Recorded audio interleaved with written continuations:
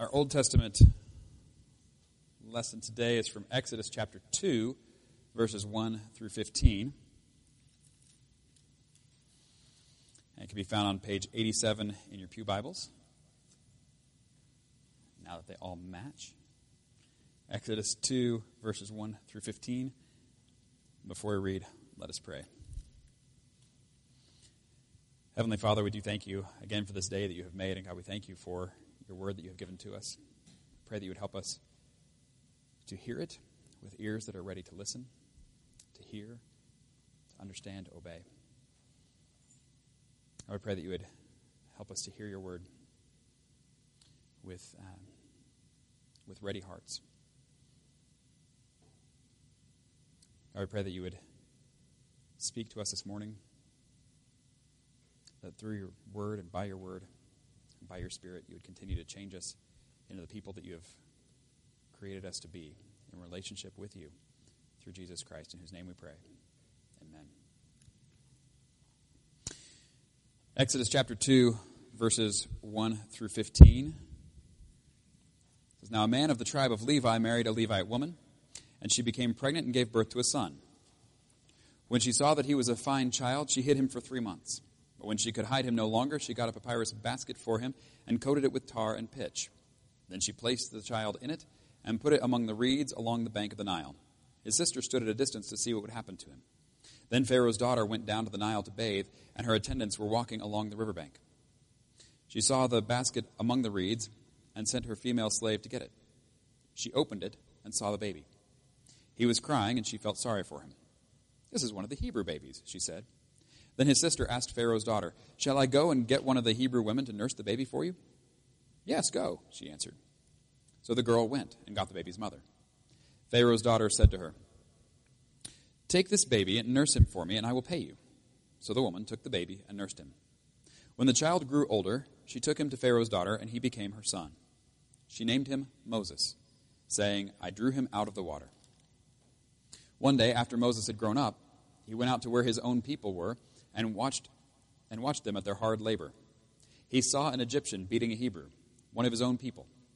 Looking this way and that, and seeing no one, he killed the Egyptian and hid him in the sand. The next day he went out and saw 2 Hebrews fighting. He asked the one in the wrong, Why are you hitting your fellow Hebrew? The man said, Who made you ruler and judge over us? Are you thinking of killing me as you killed the Egyptian? Then Moses was afraid and thought, What I did must have become known. When Pharaoh heard of this, he tried to kill Moses. But Moses fled from Pharaoh and went to live in Midian, where he sat down by a well. Turning then to our New Testament lesson. John chapter 21. We've been looking at the resurrection appearances of Jesus after he had been raised from the dead. And we have looking at these appearances in the book of John. And here we have the end of the book of John. John chapter 21, verses 15 through 25, which can be found on page 1687 in your pew Bibles. And there on the beach where Jesus has made breakfast for his disciples, then in verse 15 it says, When they had finished eating, Jesus said to Simon Peter, Simon, son of John, do you love me more than these? Yes, Lord, he said, you know that I love you. Jesus said, Feed my lambs. Again Jesus said, Simon, son of John, do you love me? He answered, Yes, Lord, you know that I love you. Jesus said, Take care of my sheep. The third time he said to him, Simon, son of John, do you love me? Peter was hurt because Jesus asked him the third time, Do you love me? He said, Lord, you know all things. You know that I love you. Jesus said, Feed my sheep. Very truly, I tell you, when you were younger, you dressed yourself and went where you wanted. But when you are old, you will stretch out your hands, and someone else will dress you and lead you where you do not want to go. Jesus said this to indicate the kind of death by which Peter would glorify God. Then he said to him, Follow me. Peter turned and saw that the disciple whom Jesus loved was following them. This was the one who had leaned back against Jesus at the supper and had said, Lord, who is going to betray you? When Peter saw him, he asked, Lord, what about him? Jesus answered, If I want him to remain alive until I return, what is that to you? You must follow me." Because of this, the rumor spread among the believers that this disciple would not die. But Jesus did not say that he would not die. He only said, "If I want him to remain alive until I return, what is that to you?" This is the disciple who testifies to these things, and he wrote them down. We know that his testimony is true. Jesus did many other things as well. If every one of them were written down, I suppose that even the whole world would not have room for the books that would be written. This is the word of the Lord. Thanks be to God.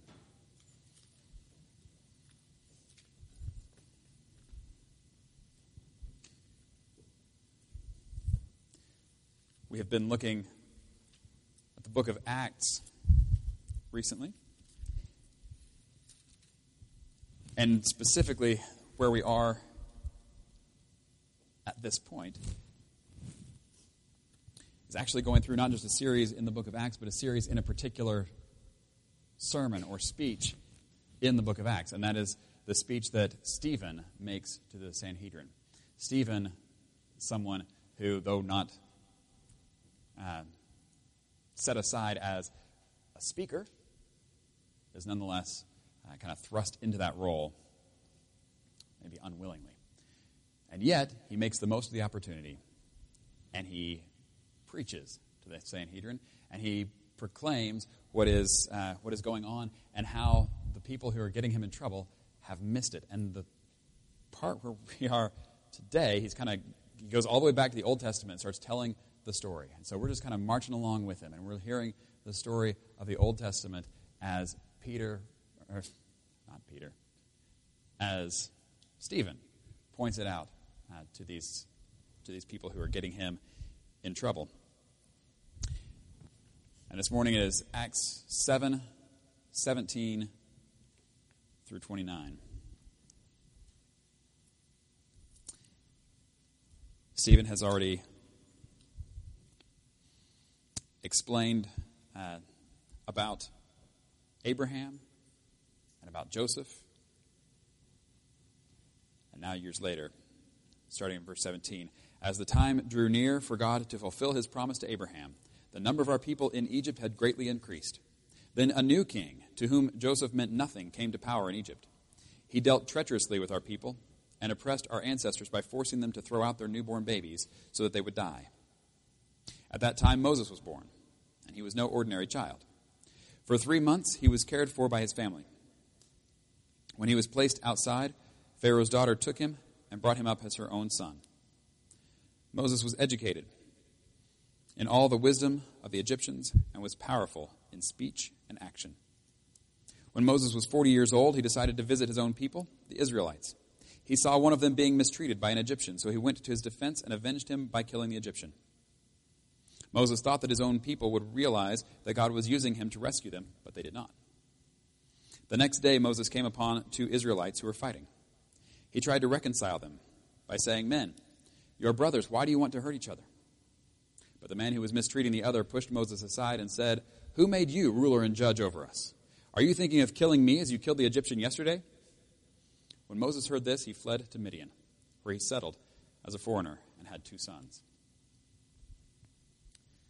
This is where we're going to stop.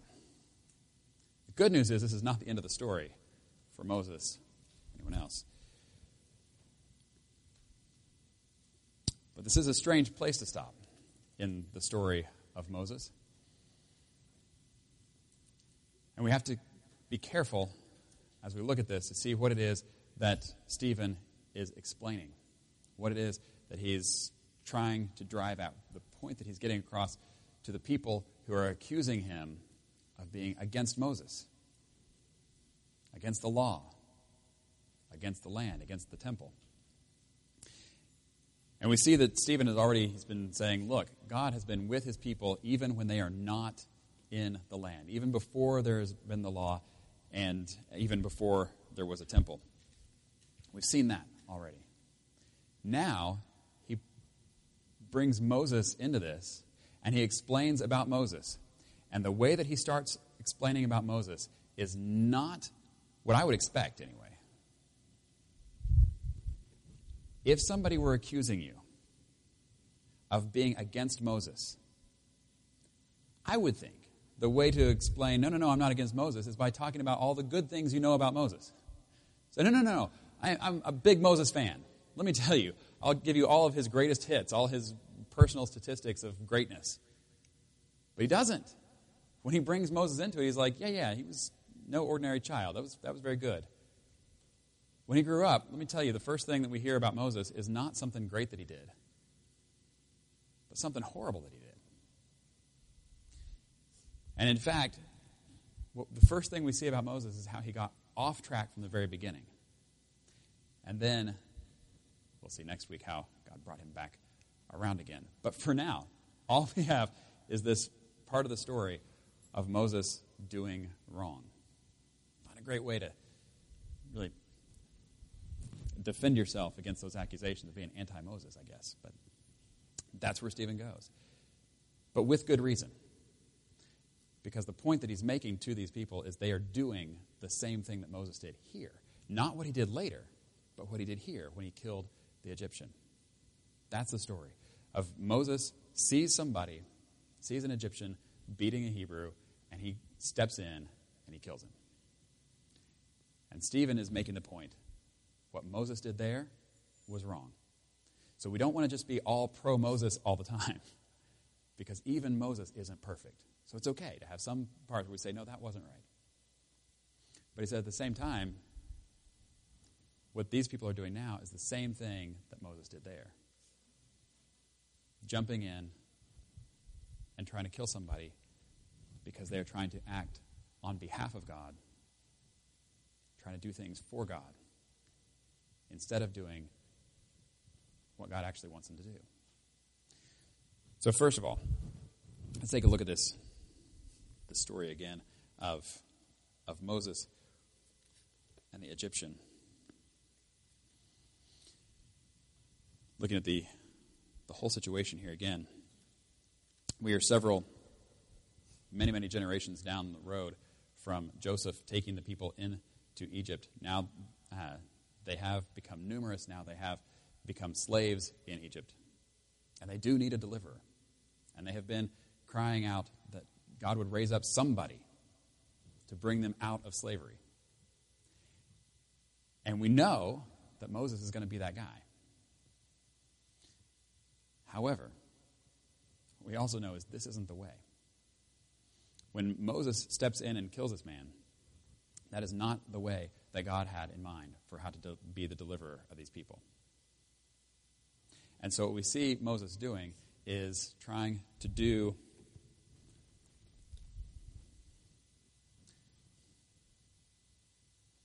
the wrong thing for all the right reasons. Does that make sense? Doing the wrong thing for all the right reasons. The Egyptian should not be beating the Hebrew. And Moses sees that, and he has kind of this righteous indignation where that is wrong and he needs to be stopped. But he tries to fight fire with fire. And it just makes it worse. And you say, well, come on now.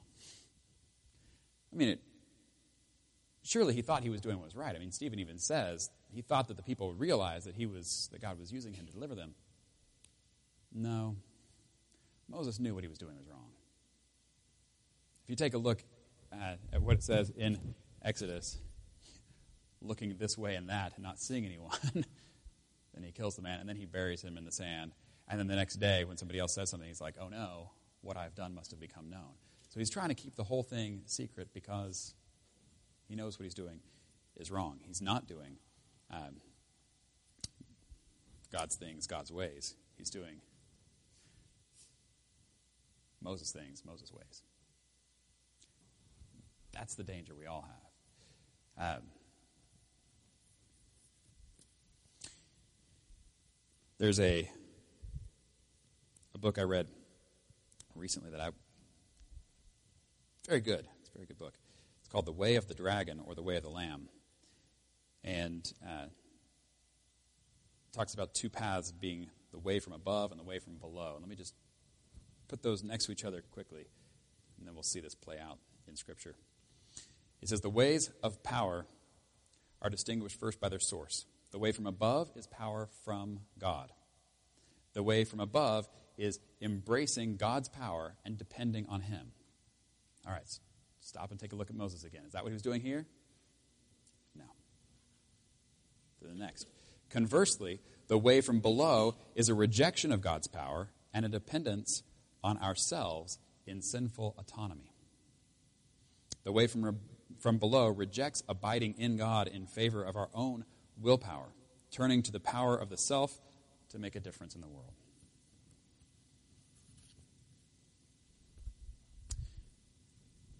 This is what we see Moses doing here. He sees something wrong, and it's clearly wrong. But rather than depending on God, and calling out to him and saying, what should we do in this situation? How can I partner with you in this? What do you want me to do here? Instead, Moses does the same thing that Adam and Eve do in the Garden of Eden. Which instead of saying, yes, we trust you and we're going to do things your way, instead they say, we will be the ones who decide what's good and bad. We will be the ones who decide what's right and wrong. In fact, we want to be like God ourselves. We want to be in the place of God. And this is what Moses does. He sees the guy. He acts in his own sinfulness, even for good reason.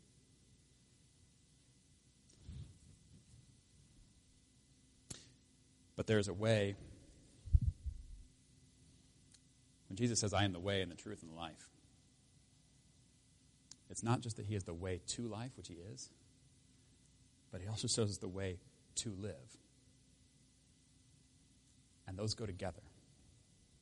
And what we see here is Moses trying to reject the way to live and still get the way to life. It doesn't go that way. And this has been it's going on for a long time. It still goes on. Here's another quote from that book, and then we'll end it with that. It says, this is the strategy of the demonic, not to attack the church directly, but to trick her into attacking herself, to convince her that the ends justify the means, and that she can wield the tools of darkness to make light. To trick the church into believing that we can wield the tools of darkness to make light. It doesn't work that way. And it's one of those where if you kind of stop and reflect on it, you go, well, of course not. But boy, in the moment, when you're in Moses' position and you see somebody who's clearly doing wrong and you have that boil up in you, you say, you know what? I don't have time to wait on God to do it his way. Something has to be done, and if he's not going to do it, I'm going to do it. And so Moses steps in, and he does what he shouldn't do. And then he has to spend the next 40 years out in the wilderness, away from Egypt, and the people of Egypt spend another 40 years in slavery and under oppression. So did Moses help? Not really. Not really. Best of intentions.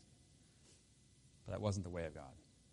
And in fact, how much fighting and killing does Moses end up having to do when God does raise him up and bring as a leader to bring the people out of Egypt? Do you remember what happens when, there's a lot of, under the plagues, there's the death of the firstborn. A lot of people die. It's a pretty violent, death-filled story. But then you get to that main battle. Do you remember the main battle? When the Egyptians are chasing the Hebrews after they've already come out of Egypt, and then they are there at the edge of the Red Sea, and they're trapped, and the Egyptians are coming along behind them with all their horses and chariots in all their power and might, and the people of the Hebrews are freaking out, and they cry out to Moses and say, why did you bring us out into the desert? Were there not enough graves in Egypt for us to die there? In other words, we see where this is going, and it's not going to be good. And do you remember Moses' reply? You don't need to worry. In fact, you don't need to do anything. You just need to be still. God is going to fight for you. You just need to watch and see the victory that he is going to bring about. And then God has Moses actually do something. And here's what he has to do. He has to go over to the edge of the Red Sea and hold his arms up. Well, that's weird. That is not our way. Our way is, no, we got to do something. We got to grab a weapon. We got to get in the fight. We got to somehow. But our fight is different. And our main fight is, are we going to trust in God and his ways instead of taking control of the reins ourselves and doing it our way and then asking for him to bless that? That's not just Moses' fight way back when. That is our fight every day. Are we going to trust God and do things his way? Walk in the ways that he has put before us? Or are we going to take the reins ourselves? Are we going to grab the weapons of this world and try to fight fire with fire? So now Moses stands at the edge of the Red Sea and he holds his arms up. That's it. And God makes a way where there is no way. The people walk through, and then as they make it to the other side, Pharaoh says, that looks good to us too. We'll just follow you in. And it doesn't go so well. We see the same kind of thing, by the way, with Peter. We just read the story of Jesus reinstating Peter after he denied Jesus 3 times. I don't know if you remember what happened just before that, but it was Peter in the Garden of Gethsemane who really tried to stand up and defend Jesus. He takes his stand. I'm on Jesus' side. But the way that he does it is by attacking one of the guards. Cuts off a guy's ear, servant of the high priest. And Jesus says, no. It's not that. That's not what we're doing here. You follow me. I don't want you to get the impression that what this means is that there is never a time to take up arms. There certainly is. And in fact, if you read through the rest of the Old Testament, there are battles that God calls his people to where they are to take up arms. However, you see times where God says to go and to fight, and the people say, no, we're too scared. Or there are times where he says, don't go and fight, and they say, no, we think we're going to go do that. And so it's not just a matter of, do you take up arms or not? It's a matter of, do you trust God or not? When he says fight, do you go fight? When he says don't fight, can you restrain yourself and not fight?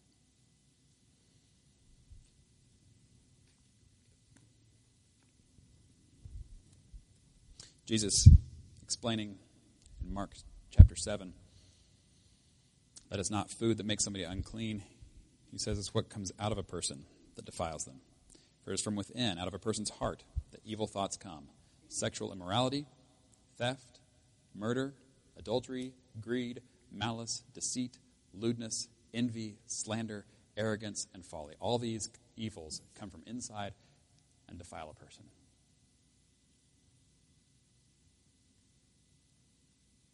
It would have been really easy, to be a Hebrew slave, to see Moses kill one of your oppressing Egyptian slave drivers, and to say, that's our man. Let's rally behind him.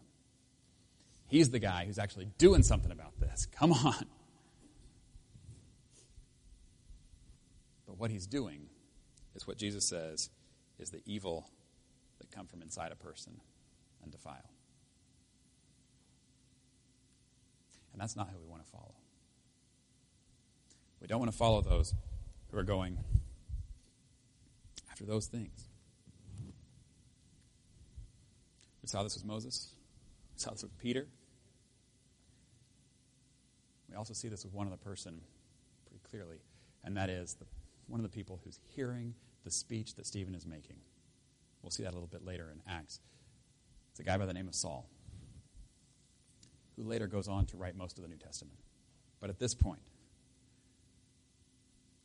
he is doing what he thinks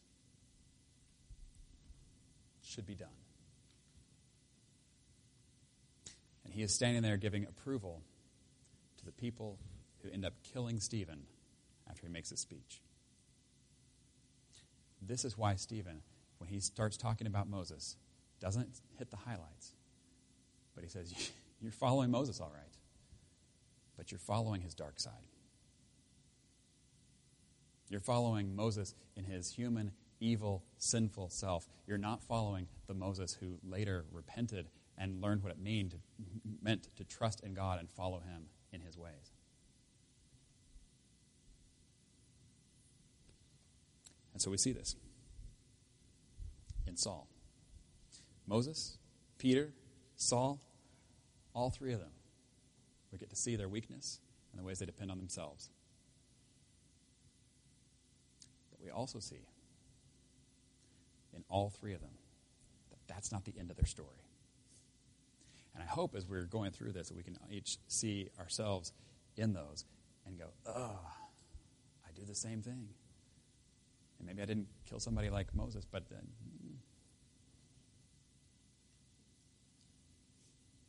I know what Jesus is talking about are these evils that come from inside.